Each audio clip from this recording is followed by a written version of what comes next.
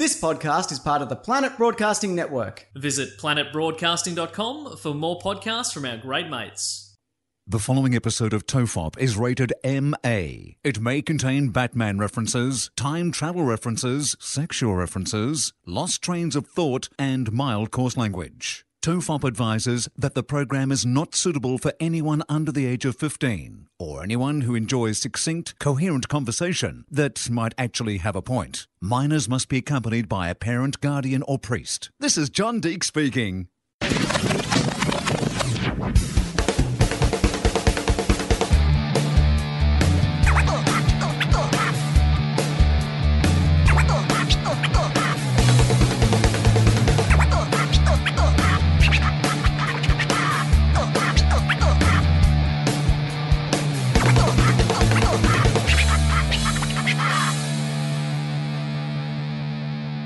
Everyone relax. This is TOFOP. I'm Charlie Clausen.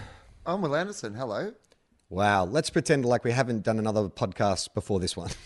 Yeah, we just did a half an hour episode of our Patreon bonus content for our other footy podcast, Two Guys, One Cup. And I know this isn't the sort of thing that the listeners want to hear about and they don't really give a shit about, but Yeah. Charlie has gone and got how have you fixed router. the internet in America? Well, I was so frustrated. We've had bad internet the whole time I've been away. And it was breaking point on Wednesday when we did our footy podcast. Like, well, how many times did we drop out? About 5 times? It was Well, about 5. enough times that we considered 7 times, Mike Hallis told us. Right. 7 times it dropped out during the podcast and we had to recommence. And it was one of those ones where we were both on sort of time constraints on the day. And I nearly threw my computer out the window and walked into the ocean. Yeah. I was almost done with fucking life. That was going to be my breaking point. Everyone would have been like, what happened? And I was like, just it dropped out one too many fucking times and he was done.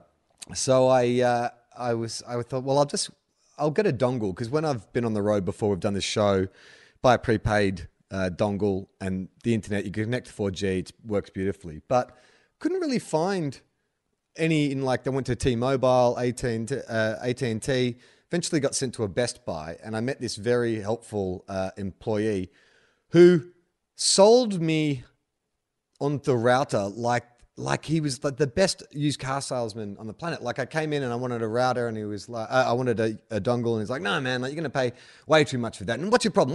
Just tell me what your problem is. And so I explained, the internet drop out, and it's a cable connection. The TV seems to work fine, but for some reason it's like, what's your Wi-Fi signal? And he brought out like all the different routers I could get. And I said, well, look, it's on TOFOP, so get me the most expensive one. So he hooked me up with this, and I was very skeptical, because there are routers in this apartment that I've plugged in, and I've tried different routers and none of them have seemed to have worked. But he said this one was a brand new one. And I plugged it in, logged in, and boom, to the point where, like, all day I've just been downloading like the biggest video files. I just downloaded like WrestleMania, 5 hours of video content, just streaming it, just to kind of like get it out of my system, just to have some video streaming constantly. I've been living in a very narrow stream wheel, and now it's just turned into the Nile River. So I'm just letting everything flow through. Well, that's amazing to hear. I'm really excited about that. Thank you very much for rerouting my house. I appreciate that. And it's so satisfying to be able to see you in real time. Do I look different? You do. I mean, look, the great thing about you is, I must admit, the only thing that constantly amuses me when the internet was dropping out is, because we're talking to each other on Skype, often you would just freeze. Yeah. In particular, modelly poses. I think just naturally, because you're an actor, you move in a way that, like, you kind of just, like, if the camera catches you at any angle, it's not an unflattering angle. Well, it's often an unflattering angle, but it's often a comedically unflattering angle. Yeah, I know what my sides are. I know where my light is. I try and set things up in a way that that shows off the moneymaker to people who will never actually see it. What have you been doing in America? What have you been up to? We haven't had a real chat about what's been going on over there. Well, so I've just pilot season's sort of wound down. It's pretty quiet for auditions and everything at the moment, which is fine. So I've just been writing. There's a couple of things. We're going in for funding, Gemma and I, in the middle of the year. So I just did another pass of that script, and I've just started a new one. And I've written an outline for a TV series. Oh, really? Yeah. It's something that was sparked by a conversation we had on this show, but it's in its incubation period. I will share it with you at a certain point. Right. But I can't say anything about it right now, but there's time travel and Kathy Bates has expressed an interest in looking at the script. well, we had a conversation off air about all the kind of content we've put out. There are almost 200 hours or probably over 200 hours now of TOFOP. And the ideas that we've come up with, which we just throw out for free and never think about it again because neither of us listen back to the show. So I was like, and occasionally, you know, maybe other people listen to and think that'd make a really good idea and go away and make it into an idea. Exactly. Allegedly. So I started thinking, because when I write on my own, like I like writing on my own, but I also like the idea of being in a writer's room. I love the idea because I often will hang out with friends of mine who are writers or comedians or whatever and start bouncing around ideas. And I'm like, oh God, I wish I had a pen and a paper here. I could write that down. And then I think, well, actually, I kind of do that every week with someone. Like we bounce ideas around. And sometimes the people listening to the show will add to that idea. And sometimes those things turn into something like a quantum cop or whatever.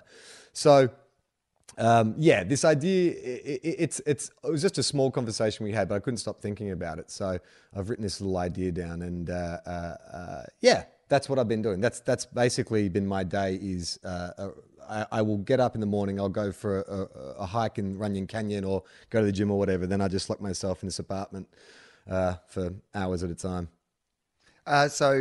Did you watch WrestleMania? Have you already Yes. watched WrestleMania? Yeah. That's been my treat. When I have meal breaks and stuff, I get to watch a bit of like WrestleMania. So I just finished it. Today, actually. Did you see any of it? I haven't seen any of it. So give us WrestleMania spoilers. Okay, so the big story from WrestleMania this year was Ronda Rousey. She made her debut. Shit. I did Probably Science a couple of weeks ago, and I finished the episode by saying debut, and they stopped me and they said, debut, is that how Australians say debut? And I had to think about it. I'm like, I don't think they do in Australia. I think it's just me. I think I say debut, as in like I'm seeing a ghost. I live in Brooklyn and I've seen a ghost. Debut. Yeah, a daytime ghost. Yeah. You know, that's what they call them, a debut. Yeah. No, I think debut is like an Australian way of Is saying it? debut. Yeah, I think it's Okay. it might not be in a totally Australian. It might be one of those ones like, you know, people can tell the Victorian accent from the Adelaide accent, for example, by little words. And I think it might be one of those ones. But I think I might be a debut. They made their debut. I reckon either. I reckon I flop around from one to the other, but I reckon I've used both. I think I know there's debut and Unless debut, that's it's the girlfriend you have or the boyfriend you have that you only see during the day while your partner's at work. Oh yeah, he's my debut. Yeah. The other one's my baby daddy, and that one's my debut. Did you ever see the ARIAs that year that Jessica Mauboy had to present Best Debut Album, and she called it Debut? No, debut, didn't she? Didn't Was it she say it debut? was Best Debut Album? And I mean, you'd assume so Mix-a-Lot would win that every year, right? He loves big debuts, and he cannot lie. The one person in the truth who's dedicated to the truth worldwide. So the big match was Ronda Rousey. So it was Ronda Rousey and Kurt Angle taking on Stephanie McMahon and Triple H. And coming back into wrestling, having not watched it for like probably a decade, it's nice to see where these characters have landed. Like characters I haven't sort of had much to do with in 10 years, like Triple H and Stephanie. Back when I was watching it, probably when you were watching it too, like Stephanie was, I think she started as Vince McMahon's kind of innocent daughter, who then sort of became this kind of harpy kind of like corporate witch or whatever. Well, now they've just extended that. Evolved that by 10 years. So she's now, because Vince is really old now. That's the other thing you notice when they interview him. He's not getting in the ring with Stone Cold Steve Austin anymore. Like he's an old dude, still a massive dude, but old. So it's really down to Stephanie. She's sort of the figurehead, the corporate figurehead. But the genius is that Triple H is her like accomplice, because Triple H, I think, is the general manager or some shit. I don't know. Whatever those bullshit roles are, they make up for people. Although he probably actually is. That's the brilliant thing about it. They're blurring the lines because they're this power couple. But it must be hard when you're actually working in the WWE, though, to be able to differentiate real life conversations with the stuff that's actually on the shows, because you're just like, they're going, oh, well, look, we want to renegotiate your contract. And you're like, but we're in an office. Yeah. What are you talking about? Can you actually renegotiate a contract in an office? How does this work? Hang on, are you Triple H the actual CEO, or are you Triple H the CEO who's going to slam me with a chair in a second? I just need to know. So Mark Howell just said that Triple H is the COO, the Chief Operating Officer. I think that's actually a legit role, because you see him doing like the press stuff as well. But that's what I love about it. Like if Gil McLaughlin, you know, the CEO of the AFL would, you know, come down and play a quarter or two, you know, for one of the teams, wouldn't that make the game a bit more exciting? But just on grand final day. Yeah. Like, especially if, like, just say, you know, he'd overseen the suspension of Dusty Martin or something. Then it's Dusty's first back after suspension and Gil has to line up in the middle, you know? It's a whole new spin on it. So, so Steph is kind of like this ultra bitch character. Triple H is now, he's got shaved head, big beard. He still looks pretty much the same, like physically in the same shape. But Kurt Angle's back and back in the ring as well. And Ronda Rousey was really good. She actually, I mean, she's not great on the mic yet, but the actual in-ring performance, I guess, because she's like a genuine wrestler, was really, really good. I mean, she actually took on Triple H at one point in the match, which is just awesome. Really? Yeah, it was great. But the best bit of the entire show, I think, I mean, there's a lot of kind of matches with dudes I'm not caught up on yet, so I probably won't go into that because I don't really know who they are, but I found it very entertaining. But there was one match between Braun Strowman, who's the new kind of like unbeatable monster kind of character. He's like this 7 foot, just enormous kind of, started off as a heel, but just through the fact that he does, you might have seen clips of him, he flips over like semi-trailers and shit with his bare hands. Like, right. That's his shtick, is he's just this like monster. So he took on Sheamus, the Irish wrestler. Have you seen that guy? I've seen Sheamus. I know who Sheamus and is. Cesaro, who is this Swiss guy. And they're quite a funny tag team. They're kind of like, I guess they're baby faces, but they're kind of baby face heels. They're like a European tag team, you know. Right. So they took on Braun Strowman in a handicap match. Well, not a handicap match. Braun Strowman comes out and says, I'm going to pick my tag team partner from the crowd. So picks out this 10-year-old kid and puts him at the side of the ring. And it like, I mean, so much shit goes wrong in wrestling. Like Owen Hart, like people have real long-term injuries, concussions, that kind of stuff. I love that this fucking outlaw organization, like in this era of, you know, everything being completely corporatized and OH&S and stuff, they still managed to get a 10-year-old child. And it seemed to be legit. Like, I don't know, maybe it was a setup, but this kid seemed to be genuinely surprised and put him beside the side of the ring as this monster, this like 7 foot wrestler, like takes on these tag teams. And then like the kid is terrified, like doesn't know where to stand even. And they keep cutting to him and you can see him and he's shaking, like he's really, really scared because these enormous men are belting into each other, like just inches from his face. One stage, the tag team get the upper hand on Braun, and so he's getting beaten. And so he starts crawling out to his corner, and like he's got his hand out for the kid. And the kid's like sticking his hand out, and you're like, oh my God, like what is going to happen? They tag the kid in. No. And so Cesaro's there, and I'm like, I wouldn't be surprised if this kid goes through a table. Like, I mean, It wouldn't surprise me if that's what happens. So the kid, like, but the Did kid's you see terrified. WrestleMania, guys? Vince McMahon bought a child and they killed it. It was the best. Threw him through a table. So the kid gets into the ring. He's scared, like really terrified, because Cesaro is staying in character. He's not softening it for the kid. He's acting like a big scary wrestler. The kid shapes up to him and then freaks out and runs back and tagged Strowman back in. It was great. Like I had such a big smile on my face when I was watching it. But I do love what you're saying because, like you said, in wrestling, so many things can go wrong.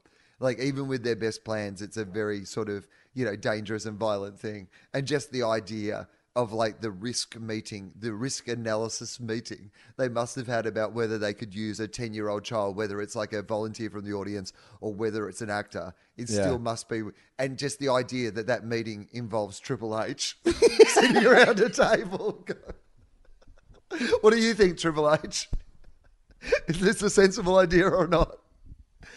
The thing is, as I've been getting back into wrestling, I've been watching more and more stuff, like interviews with wrestlers, like the real stuff, the kind of where they talk about the industry and how it works, because I'm interested. And the thing that I still can't quite get my head around is, like, for instance, John Cena and The Rock had this huge rivalry a few years ago, which apparently was genuine animosity. John Cena thought that The Rock was a part-time wrestler, would blow in for these main event things, take a position away from a working wrestler, and then would piss off and didn't really invest in the company like the guys who were there every day. And so they did I think it was over like a couple of years, they did a couple of main events together where, one of them wins the title, then the other one wins the title and goes back and forth. And then at the end of their third match, I think it was, The Rock loses the title and they go backstage and you see them like hugging, and you can't hear what they're saying, but they're sort of like clearly having like a kind of like clear the air kind of powwow. And then I saw an interview with The Rock and John Cena this week because they're both promoting films. And they were talking about like, oh yeah, like we get super competitive and we want to just go out there and beat the other guy. And I'm like, but how do you do that when it's predetermined? Does that just mean like in the actual contest, you just put on a better show? Or does it mean you hit harder? Like, surely it's not, you've got to take care of the other dude, even though you don't like him and you're trying to, you still got to take care of each other, right? Right, but I guess there's a difference between putting someone down, really easily and putting someone down with that extra bit of, you see it in AFL footy, like you can tackle someone to the ground and just tackle them to the ground, or you can lean into it that extra 10 or 15% so that they, get up a little bit more wonky. And I bet like in wrestling, there's a fine line between, laying someone down and laying someone down. Yeah. There's a storyline going on in Japanese wrestling at the moment. Someone posted a thread on it. Michael, you might search this while we talk about it. It's incredible. It's a multi-post thread this guy put on Twitter because he's been watching Japanese wrestling. So there's a Japanese wrestler and an American wrestler who, whatever the Japan All Pro or whatever it is. And their storyline, which has been going for about 10 years, is they were rivals, in the same kind of middleweight division or whatever. They became teammates. And there was always this kind of suggestion of, well, are they more than just friends? Like, are they lovers? There seems to be this kind of like genuine connection between these two guys. But in that was also the normal kind of wrestling histrionics where it's like, one of them betrays the other one and starts his own faction. The other guy gets his faction.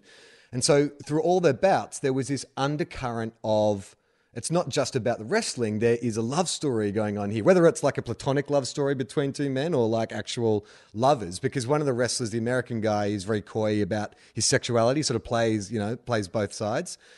But you follow this thread and you watch all these matches in which the guy who's running the thread updates you, well, this is where they are in their storyline. This is after, he saw him with his new tag team partner and he destroyed the dressing room. It's fucking engrossing, man. Like, it's so fantastic because it's one of the reasons why I'm back into it, because I'm like, I don't really care much for kind of Netflix dramas, but this kind of drama that's played out over 10 years, which culminates with two dudes beating each other in a ring, I think I'm down for that.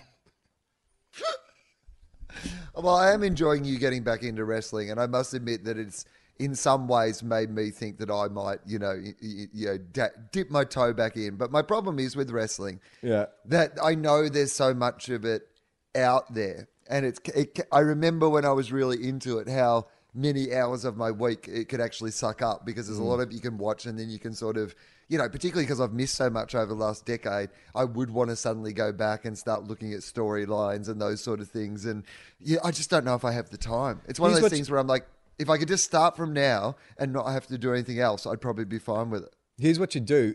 It's kind of like with collecting comics. You used to collect every issue of the comic. Now you just will wait for, the collected volume to come out. It's the same with the wrestling, because every pay-per-view, they recap how those wrestlers got to that point. So all you need to do is occasionally watch like a main event, and they'll tell you like everything that's happened to that point. That's the best part of the wrestling, is the kind of 2-minute promo package they do before the actual match. So that's what I did, is I just would go to the YouTube and find a few clips on YouTube and go, that looks interesting. And then if the main event looked good, or someone told me the main event was good, you watch that. So you can cap it in a way that only sticks you to the really good stuff. Yeah, that's a good point, actually, because nothing more than the wrestling has a lot of unnecessary padding. That is the thing that I remember is like you are sitting through a 2 or 3 hour event to get really like, a good 15 minutes of storyline, which is the bit I'm most interested in. The wrestling always very much just the extra bit that goes with the storylines as far as I was concerned. Well, the one great bit of padding they did in this WrestleMania was that John Cena didn't make it to WrestleMania. He didn't win a spot there. And he was... no, as in like he was just not running late or something. I thought you were like, I didn't make it. Like you couldn't get an Uber. Well, he said, there's so much traffic around the event. There must be something on. Yeah, mate, it's WrestleMania. John Cena is such a company man. He said, look, even if I'm not on the card, I'm just going to take a seat and be like a fan because I love my wrestling. But prior to WrestleMania, he'd been baiting The Undertaker, the Phenom. 1 in 21 WrestleManias, like only lost one or something like that. Hang on. So, Charlie, now this might seem like a very naive question, but I thought The Undertaker was dead or had retired or something. Well, no, The Undertaker is dead. That's how he started. Oh, well, yeah, I mean, of course, he's the undead risen to life. I understand that. But I actually thought that he was dead or he'd retired or something. No, he's still one of the biggest draw cards. The Undertaker. Is there not a point where he retired at some stage? How old is The Undertaker now? 50-something. Yeah, right. He would be close. Apparently he's got like bad hips and stuff, but he's still... Looks good for a guy who's been dead for 20 years. Well, he's gone back to that old gimmick. You know how he went to the biker era around Attitude? Now he's back to like the dead man walking, long coat, big hat. Long trench coat. Has he got long hair or short hair? Well, this is what I was trying to work out because I saw a clip of him with short hair not too long ago, but now it's really long and I don't know if he's wearing a hairpiece. He's losing the hair on top for sure. Like this is a losing battle. He hasn't shaved it yet, but I don't know. Maybe he wears a piece. Hairpiece. Which is ironic, Charlie, because as we all know, famously, the only things that grow after you're dead are your fingernails and your hair. So technically you should have heaps of hair and really long fingernails. So John Cena had been calling out The Undertaker and had not heard anything. And then he was sitting there in the crowd and they cut to him and an attendant comes up and whispers something to him. And John Cena gets very animated and then just runs off. Runs backstage. So John Cena's just at WrestleMania, just sitting there just hanging in the crowd, out, just drinking a beer, taking selfies with fans.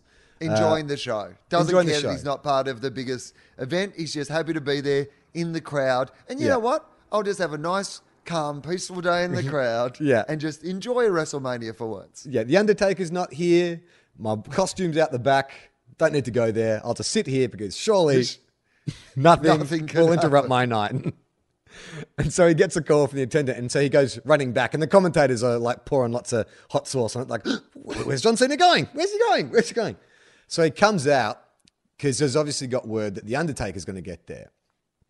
But it's a diversion. They bring out some dude I don't really know, some jobbing kind of wrestler who plays the guitar and stuff. He comes out and sings an insulting song to John Cena. So John Cena bashes him up, and this is the best. He bashes him up and he wins and the crowd's cheering, the bell goes. But John Cena's not happy with that victory because he wanted to fight The Undertaker. So he's being, everyone's like clapping. But a minute ago, John Cena was just happy to sit there and watch the day and drink some beers. And now he's bashed a guy at WrestleMania and he's not happy? He's not happy about it. And so like as the crowd's cheering, he's like sticking up one hand. He's like, yeah. Like, clearly like, not happy with that victory, and he's walking back up the ramp, and he looks really down, like John Cena. It's like, oh, that's a shame. He gave up his beer and his pretzel to run backstage, and then the lights go out. His day's been ruined by this disrespectful young artist. Yeah, then the lights go out, and a purple spotlight appears in the ring, and there's the hat and the coat. Then the lights go out again. Boom, there's The Undertaker. It was amazing. And then The Undertaker beat John Cena. It was great. I'm back into wrestling. There's just nothing better than the dramatic introduction. That's what I think that I miss the most from wrestling. Yes. Always my favorite moments of wrestling was that anticipation of like something was about to happen or not happen. And then the music would play and the lights would go down. And I just think it should be the way that you have to interrupt every conversation. With music, if you are going to be everyone should have their own music. We all have our own phones now. Yeah. It would be easy for us to do. If you want to interrupt somebody in any situation, you should have to play your own intro music and step into the conversation. Well, we got some letters this week. A lot of letters. Thank you, everyone. I guess it must have been framed as a kind of like a pitying conversation because a lot of people preface their letters by saying, hey, I heard you guys only got 5 letters last week, so we thought we'd fill your mailbag. So I've selected a few that I thought we could talk about. The first one, Will, is from James Cameron. The James Cameron. Well, it's a question about movies, so I assume yes. Well, good to have him on board. I mean, obviously he's got a lot of time when he's down under the ocean developing new technology. Obviously has some time to listen to some podcasts for some new ideas. I apologise that I've never seen Avatar, but I've got a lot of ideas about how you can reboot Terminator. Give us a call. If Kathy Bates makes an appearance in the next Avatar, Kathy Bates Avatar Cat Lady, we know he listens. Hey, Will and Charlie, which 80s classic film would be improved and why by setting it in Australia? Out of Back to the Future, The Karate Kid, or The Lost Boys? Thank you for giving me an enjoyable drive every week. So the three were The Karate Kid, The Lost Boys. Yeah, and Back to the Future. I would say The Lost Boys. I'm going to immediately go with The Lost Boys, I reckon. Because I reckon you could do some sort of thing where you make the vampires, you make them some sort of more mythical Australian sort of, creature. Like you could easily just adapt it to go out into the middle of the outback, maybe incorporate some of the, indigenous culture and some of the indigenous myths into the story.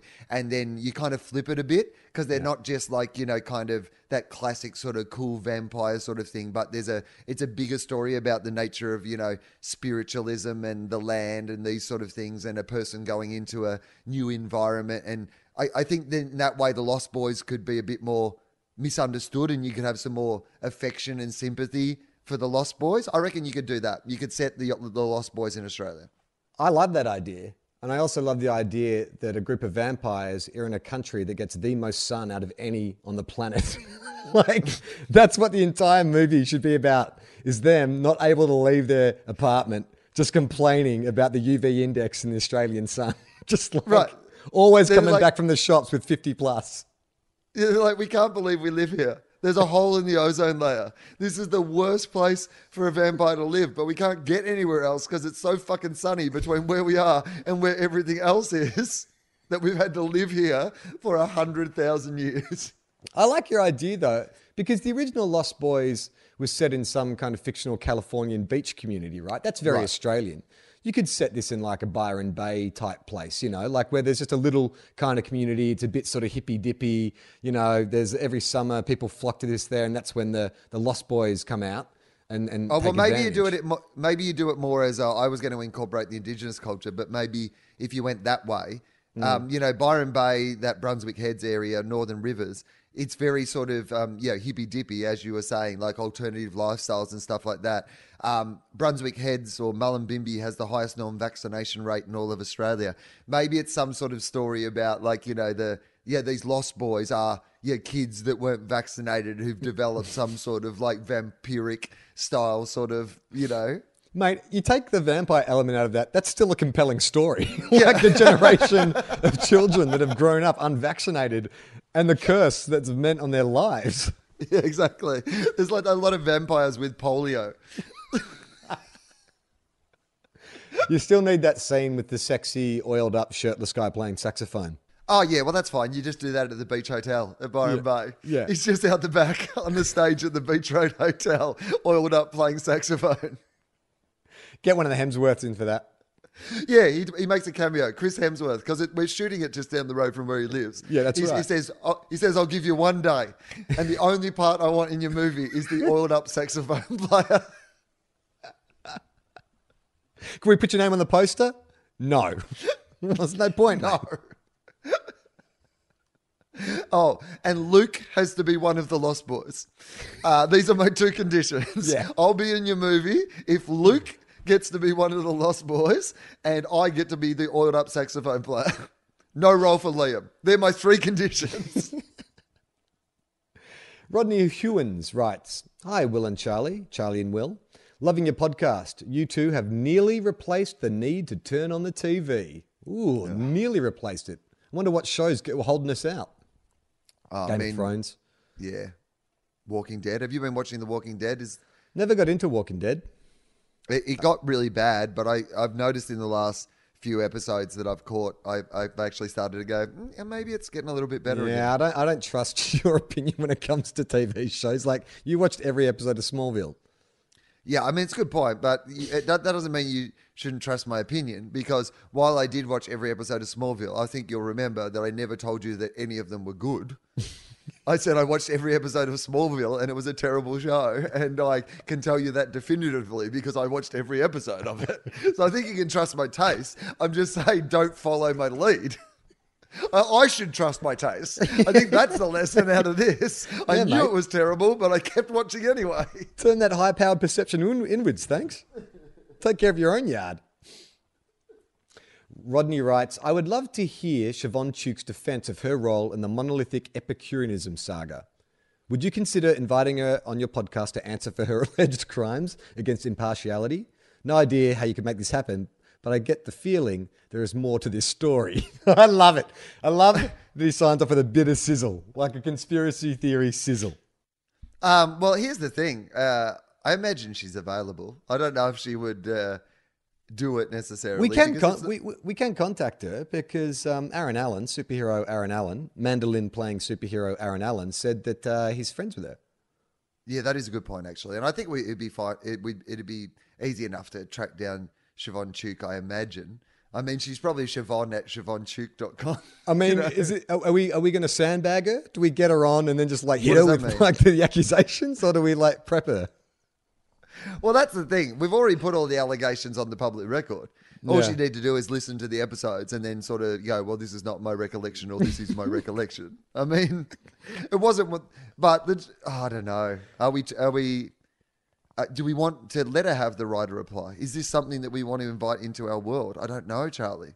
Is it one of those things that if we actually got the real story, it'd be nowhere near as magnificent as the real story? Or is there a possibility that this shit, because at every level of this seems to have gone deeper than we ever imagined it could go. Is there a chance that there's another Inception style, there's yet another fucking level of this that we haven't got to yet? Well, what I think we need to do is is investigate a bit further, because I feel like we need to know how deep the rabbit hole goes. Because Siobhan Tuke, if she was judging at my school and judging at your school, chances are she did more than one or two theatre events. Like, she probably did multiple high schools. So maybe we just put the word out. And find other people. Have you performed for Siobhan Tuke, and how did you find her impartiality? You know what? Imagine, poor old Siobhan Tuke, imagine if we uncover that she was going around the country theatre circuit fucking Thwarting. cleaning up by just thwarting young people's dreams. Yeah. Just going around with this little bit of bitterness, like going, fuck you, and fuck you. But it would be great, because if we're an example, everyone that she dissuaded, it was the kick in the pants they needed to take a career Oh, that's true. To the in next performance. level. So the next level. Exactly. So maybe, that time travel theory of her being like actually of benefit, maybe that's something that can be revealed. I'm not saying, I'm not out to slander Siobhan Tuke. I think she does fine work in the Comedy Company and other assorted programs. But I would like to know if other people experience the same thing, because it is unusual, right, that you and I would have exactly the same story. We grew up in completely different parts of town, completely different years, and the same story. I mean, come on. That's unusual. What are the odds? Well, here's the thing, Charlie. Whatever the answer to that question is, it's interesting, isn't it? Yeah. Because if it were only our two schools, then I don't believe anything anymore. I don't understand how the world works in any way, and my brain blows off, because the odds of her only ever judging two high school things and it being me and you and us later finding our way to each other, then that is a fucking crazy story.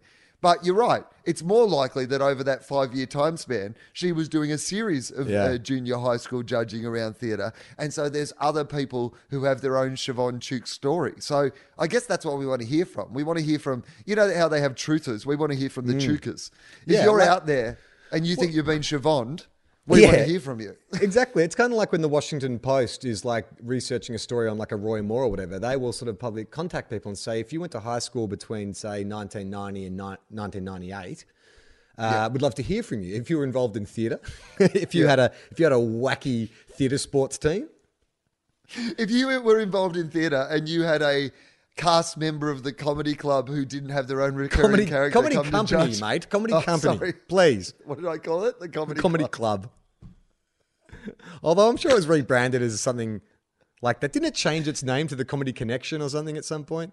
Yeah, but I mean, back then they were a comedy company. They were, you know, incorporated. They were a corporation. They were Comedy Incorporated. Next question is from Billy Yost. He says, "Hi, Will Ando Charlie." Will Ando Charlie. Will and Charlie. That's a hilarious typo that worked out. Will Ando Charlie. Lando Calrissian. Will Ando Charlie. No, it doesn't work. I had an idea about how to really spur on the development of the inevitable TOFOP death cult. Strong opening. Good. Strong opening. Like many listeners, I re-listened to episodes of TOFOP and Two Guys, One Cup multiple times. In fact, I actually sleep with one or other of the podcasts playing the entire night. Do you ever do that? Do you go to sleep listening to things? No, because my fear is I would like to, because I actually do like to listen to things in bed. But my fear is always that I will. So I'll listen with headphones on. But what if I fall asleep with my headphones on, but then in the night I forget that my alarm... I always have alarm anxiety issues because I have an early morning job. So I always need to know that my phone is plugged into the wall and there's like 3 alarms set and the volume is up before I go to bed, because otherwise I would just worry about that all night. But you got an iPad. You can just listen off the iPad. Plug your phone in and listen off the iPad. They do podcasts and audiobooks. You know what, Charlie? I do have an iPad, but I haven't really got past Netflix. I really don't do anything else but Netflix on that iPad. Until you actually had mentioned to me that I could download a podcast to that iPad, the thought had never occurred to me. Well, I've been listening, I think we've talked about this before, but I've been listening to Stephen King's It on audiobook, which is really long. It's like a 60-hour audiobook. And the dude who does the voices is awesome. But his Pennywise is terrifying, and there's been numerous occasions where I've woken up in the middle of the night with Pennywise trying to lure me into the gutter, telling me I'll float. I actually sleep with one or other of the podcasts playing the entire night. That means I may randomly wake up to Will talking about the Bulldogs getting cucked, or you overly committing to singing a full verse of a song, which is always hilarious. Well, you know... Is that a TOFOP staple that we sing the full verse of the song? I mean, Charlie, how would we know? We don't listen to the podcast. It's up to the listeners to judge us, and it's not up to us. We have no mirrors in our houses because we're both technically vampires because our parents didn't vaccinate. I can't assume I'm the only one who sleeps with the podcast on, so I imagine this would be the ideal activator to really get the TOFOP Space Monkey-esque cult swinging into action. Maybe you could dedicate a segment to all the sleeping teabaggers out there. And like the Simpsons episode, A Clockwork Orange and Flowers for Algernon Before You, start programming REM sleep instructions that will ultimately fail. And instead of creating some perfect serene death cult, a bunch of random people all over the globe will just wake up naked in a bus for reasons they can't quite explain. I'm here to help. Love, Bill. By the way, Charlie... I feel like he's woken up naked on a bus for reasons you can't explain, and he's trying to backdate this story. I feel like he's trying to put together an explanation that he can tell his friends and family about why it fucking happened, and he's trying to blame it on us. That's what I'm hearing. I do like the idea of subconscious suggestion. I mean, maybe Mike Howell can work something.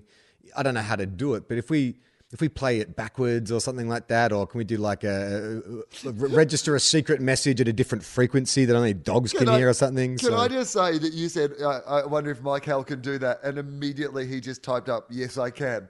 Like he's been waiting for this moment. Like he's never typed anything up so quickly. He's like, can I use mind control on the podcast? Yes, guys. I've been working on this technology for months, and you finally fucking got to it. This is how the machines finally rise up with 2 human stooges. I mean, it'd be the perfect plan for the rise of the machine if they really wanted to, like, you know, kind of insinuate it, because this is a podcast that is constantly giving people warnings about the rise of the machines. And so it'd be the perfect place to be infiltrating people's brains. You're getting to the, you know, right? No one would expect there'd be the rise of the machines would come out of this podcast.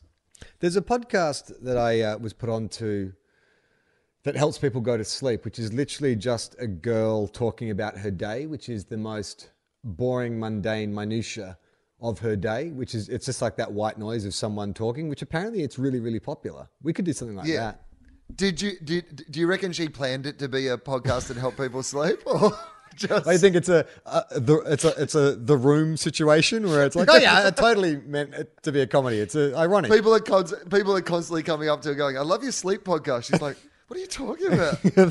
I'm telling you my day. It's meant to be compelling. Why are you sleeping?" Our next letter is from Will with one L. Okay. Ah, yeah, I know why I highlighted this one. Is it me in the future? Yes. No, it's his email is willful, so maybe. Might be your biggest fan. This could be your stan. Right. Dear Will, I emailed you, but you still ain't calling. I left myself my page and my own phone on the bottom. I sent 2 letters back in autumn. You must not have got them. They probably was from at the post office or something. There you go. Yeah, it turns out we do like singing the whole verse of songs. Yeah. Now, I only wanted to read this email out just because it made me laugh. Hey guys, not a question, just a link to one of the Westfield creators talking about the releasing the spoilers for the upcoming season.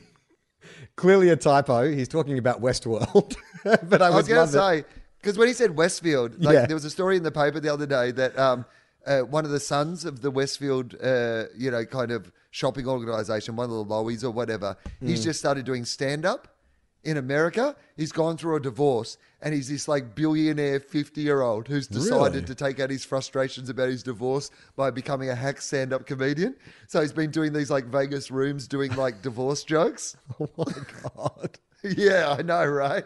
It's like, mate, I'm not building shopping centres. Stick in your own fucking lane, Tiger. This Will is also from Gippsland. So I don't know. Maybe you've had an impact in your hometown, Will. Wow. Our next letter is from someone you might know, Mr. Adam Spencer. Adam's got some advice for us. You know how last week we were stumbling over our email addresses, emailtofop@gmail.com. So he says the smoothest way to announce the way to contact the show would be to say to email TOFOP emailtofop@gmail.com. He also has some extra... You know what I love the most about that is knowing Adam so well. He would have thought about that, and then he just would not have been able to resist writing it to us. Once he thought about it, he would have been like, well, got to get to the computer now. He's also got some extra information about last week's inventors who were killed by their inventions. Thomas Midgley, the guy who choked in his own polio harness, is famous for not one, but 2 inventions that did incredible damage to society. Tetraethyl lead, e.g. leaded petrol, which stunted the intelligence of generations of kids, and chlorofluorocarbons, which ripped a hole in the ozone layer. Not a bad day's work, Thomas Midgley. Adam signs off by saying, I'm happy to provide heartwarming stories about working with Will interspersed between the CGI dick grabs. And we have been sent a few Photoshops, which has been great. Keep them coming. Yeah, I'll give a shout out to James Fosdyke, who does our art, who at the time was really disappointed that he didn't get a shout out in the mention that he would be providing the animated dicks for the documentary about my life. I will say, sorry, James. I thought about it at the time, but I just thought it was so obvious that it was unspoken. I assumed that the fact that you can weave a dick into things that aren't even dick related, I assumed that you would be number one responsible for the dicks in my documentary. When we were talking about that episode last week and we said we should call the documentary Dicks, in my head I'm like, oh no. Like we have just given Fosdyke license to do the artwork for this week. And so I'll just read you the email exchange we had. So I asked him how he was, and he says, how am I? I'm listening to TOFOP that's chock-a-block with dick references, and I'm not mentioned once. How do you think I am? And I wrote back and said, oh, yeah. As soon as we mentioned dicks, I was like, oh, no, Foz will lose his mind. I didn't want to add fuel to the fire by actually mentioning it on the show. And he wrote back, I really want to call the episode Dicks and draw a bunch of dicks. So I got that email, and it's like, ah. And so I wrote back and said, I knew you would, but I feel like it might be a bit much. I really like this episode, and I don't want to put anyone off listening, which I think a bunch of dicks might do. Is there a creative way around it? Maybe Will holding a mic, but the mic is being cut out in Photoshop and it's just a dick-shaped white space? Maybe something not dick-related. He writes back in all caps, "Don't stifle my creativity." Then his next email is has an attachment, which is the TOFOP logo surrounded by cartoon dicks. I wrote back, "James, this is exactly what I was afraid of. Sorry, we need art we can actually post. Use your creativity to come up with something less literal." Right. I wasn't seriously going to do that, but I can see why you think I would. And I was like, I thought maybe you'd spell out the word dicks in dicks, but what you did was much, much worse. And then he sent me an email which has a bunch of artwork he's made in the past using dick typography, where he spelled things out with dicks. So I don't know if we dodged a bullet, but we definitely were dancing around it.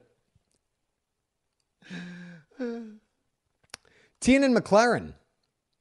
Actually, no, I'm going to read him last because that's a good one. Okay. Oh, Michael Trelaw. I'll skip over that. Michael Trelaw sent in a Photoshop of you at the Gruen transfer desk holding a dick instead of a mug, which is great. I'll send that to you after the show. Thank you for that, Michael. Also, you don't need to send that to me. Thank you very much.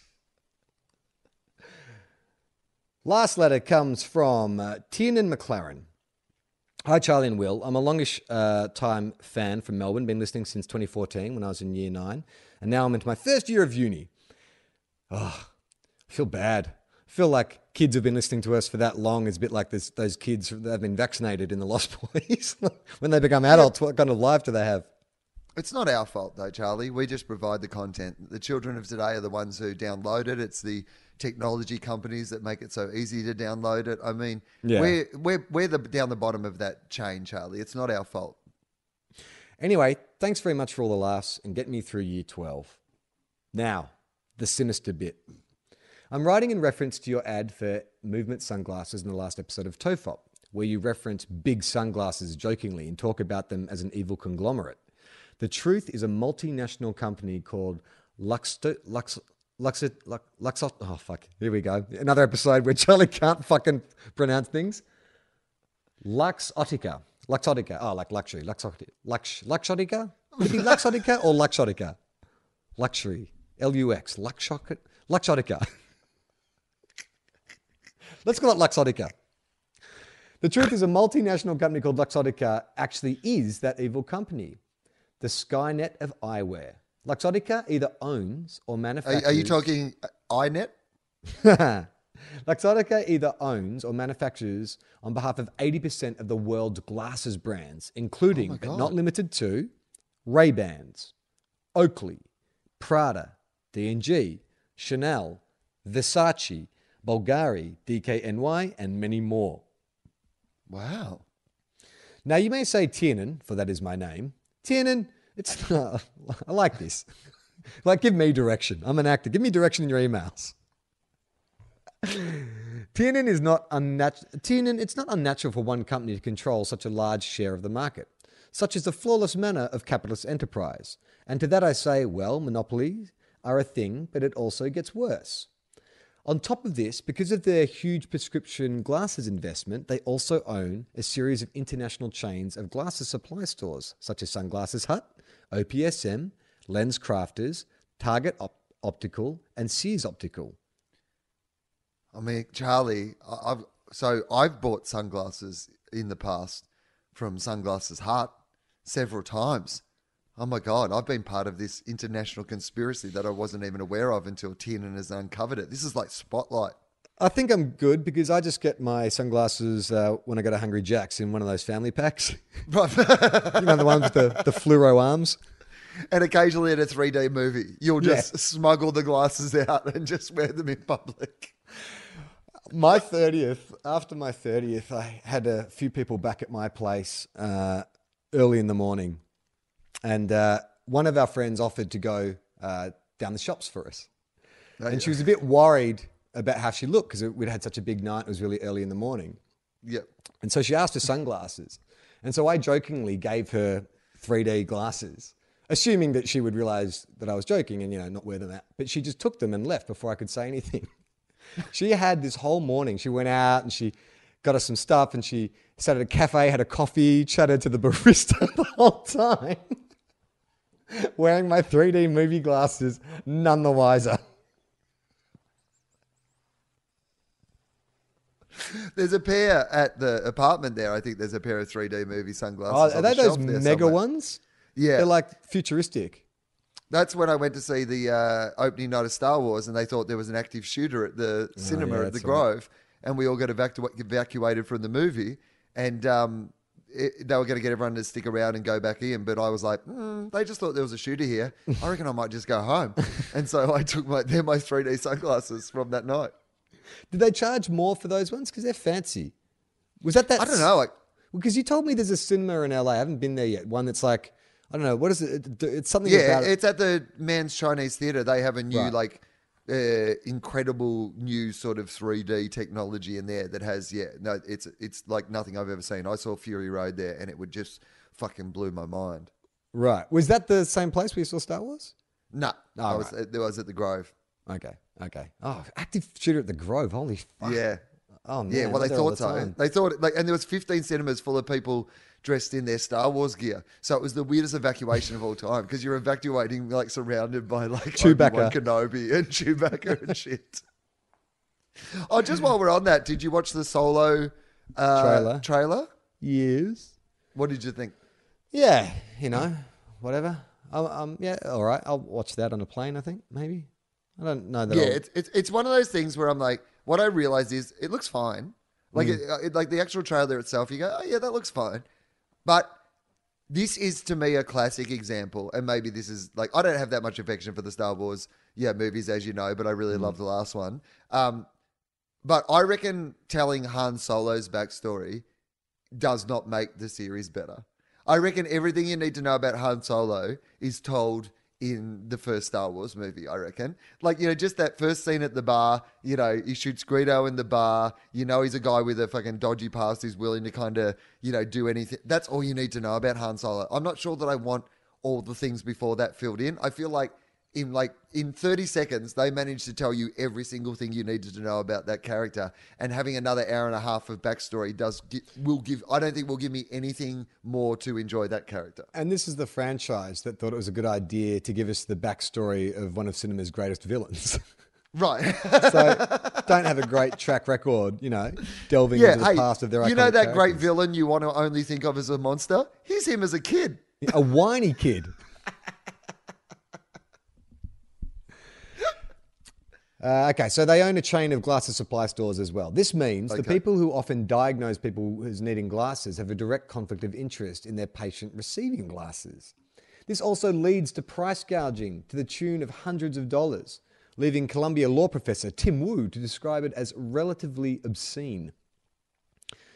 During a supply cost dispute with Oakley, they dropped Oakley sunglasses from all their stores, watched their stock price collapse, and then bought the company. Holy shit. That's some real... we haven't uncovered anything. We have this is what it feels like to literally stumble onto a big story. I made some joking reference to big sunglasses, and it turns out there is such a thing, and they're destroying smaller companies. So next week, our sponsor will be Ray-Ban. Yeah, that's what I'm getting out of this letter. Why are we assigning ourselves with an independent minnow like Movement sunglasses when we can get on board with the biggest monopoly in the world? Well, maybe Tiernan McKernan works for Movement. Maybe this is propaganda. Yeah, good point. Well, no, because if it needed the propaganda, they could have just sent it to us and sent us a check and we would have read it out. Yeah, that's true.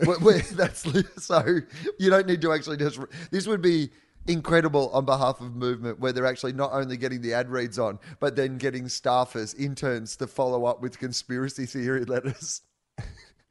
At this point of my story, I presume you both will be wrapped into fetal position, vowing never to wear glasses again, muttering about the fact that this world you once loved has descended into a Hieronymus Bosch-esque style nightmare. Yeah, you really first year uni, you're using some big words. You're a better writer than I am. Yeah, but that's typical first year uni. Yeah, that's right. your typical first year uni, dropping in some shit you just learnt last week as if you've known it forever. I know who Hieronymus Bosch is. Look at this. Yeah. And then you get older and you don't care so much. Is it a bit of monolithic Epicureanism? Oh, this has got monolithic Epicureanism all over it. In fact, Oh, Charlie. So I'm doing my other podcast, Philosophy, again. And the other day I had Andy Zaltzman on. You might know Andy Zaltzman from The Bugle, which he used to do with John Oliver. And he's a brilliant UK political satirist. And I was talking to him about his philosophy. And he said he did a radio series where he actually studied, different philosophies to see which one that he, fit into the most. So he studied the Stoics. And then he said, and I studied Epicureanism. Oh, no shit. No shit. Wow. I mean, if this was an episode of Lost or something, all this shit starts to connect up, right? The Siobhan Tuke, Epicureanism, that's weird. Or is it kind of like when you have a baby, you notice everyone else, all the babies in the world, or when you're in love, you notice people holding hands and couples and everywhere. Is that what it is? We just tune in. That's exactly what it is. We think it's a conspiracy, but it's actually a coincidence. We want to give our lives meaning. Because we're so sad and socially crippled. Basic patterns and try to give them illusions and layers of meaning. We do quote marks that no one can see inappropriately for stuff that isn't need to be in quotes. But it helps us do the voice. Tiernan continues. By advertising and promoting third-party brands like MVMT, you help disrupt this monopoly whilst providing listeners a stylish and affordable alternative. Oh, there you go, movement. You movement shill. Yeah, totally. So thank you, nobles. Here we go. You want some monolithic Epicureanism? Yes, First please. year uni language. So thank you, noble soldiers, for your gallant courage in the face of almost certain death at the hands of the Italian Luxottica. Oh, fuck. Luxottica gains. Do not go gentle into that good night, but go boldly on with sunglasses for men that capture the world as you see it. Oh, how's that? Good Pretty idea, good. Tiernan. That was Tiernan unreal. McLaren. I think I called you McKernan before. I apologise.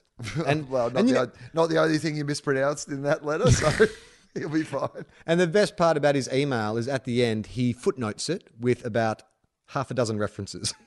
So he is first year uni. Yeah. He's done his research. Yeah. Half a dozen references and a YouTube link. Well, that's all you need this day and age to prove a point. Half a dozen YouTube references that I won't ever look at. So I believe you, Tiernan. All right. Let's wind things up. Why don't you promote your show? My show is called Will Legal. It has 1 week to go, probably by the time people hear this at the Melbourne International Comedy Festival. You might hear this in time to see the Sunday show this weekend, but otherwise Wednesday to Sunday, the final week of the festival. It is selling really fast. We're ahead of last year. I'm really happy with the show, so come out and see it. After that, I'm going to Perth for the Perth Comedy Festival. Come out and see that, Perth people. And then after that, Canberra and Sydney. They are all on sale at the moment, so get some tickets to those shows. That would be absolutely fantastic. And yes, as I mentioned, my other podcast, Philosophy, we've been doing a heap of episodes while there's been comedians in town for the comedy festival. And so Mike Hall's been doing a really good job, James and everybody, getting out 2 of those a week. So there's a little backlog of about 6 or 7 episodes of Philosophy if you haven't got back into the new season. We managed to do 12 in the entirety of last year, and we might get 12 done in the first sort of 6 weeks of doing it this year. So that's a good start. I like that. We won't keep up that pace. Sorry? We won't keep up that pace. No. I need to point out to people that this is just a bit of it's like your Netflix binge style. We're dropping a bunch of episodes. Yeah, Beyonce style, we're dropping an album. And then we'll just go back into sort of a weekly release schedule. We can't afford for you to keep that pace, paying all the people who put the shows together. It's like, whoa, slow down.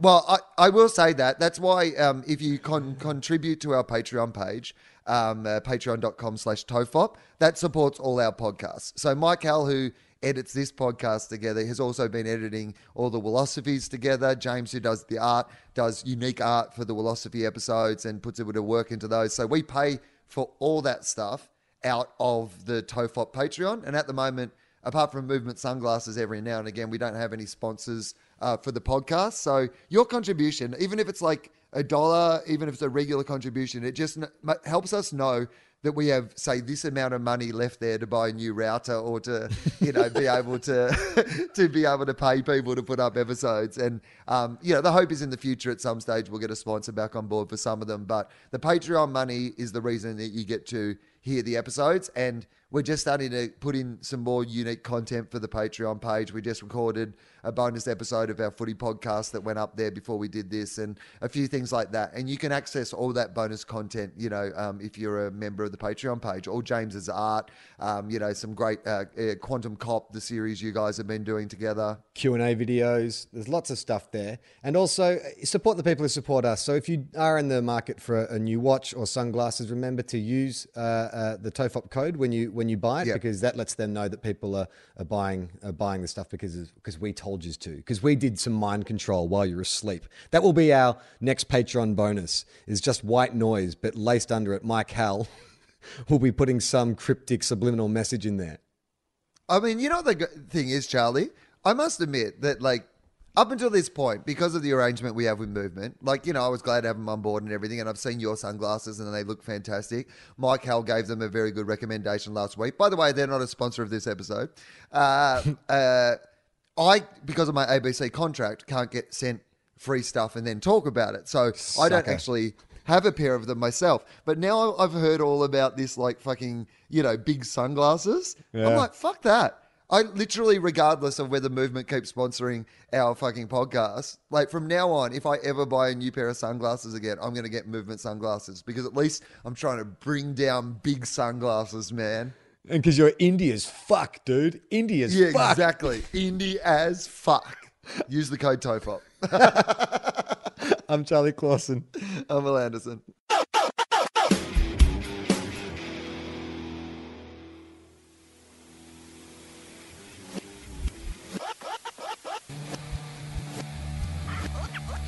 Subconscious suggestion. Can I use mind control on the podcast? You didn't think I would let this opportunity go to waste, did you? Get ready, here it comes.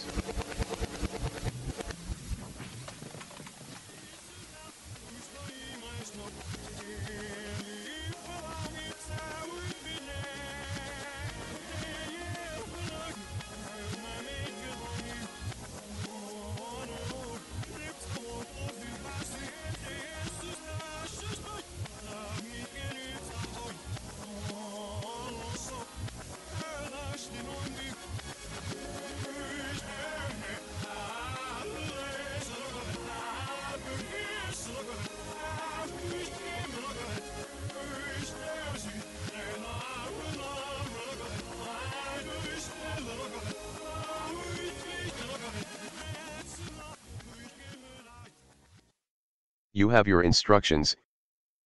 Execute.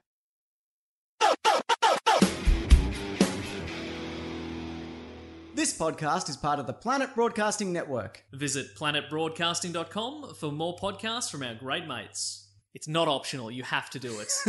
We used to go easy on it, but now you have to. Yeah. Yeah.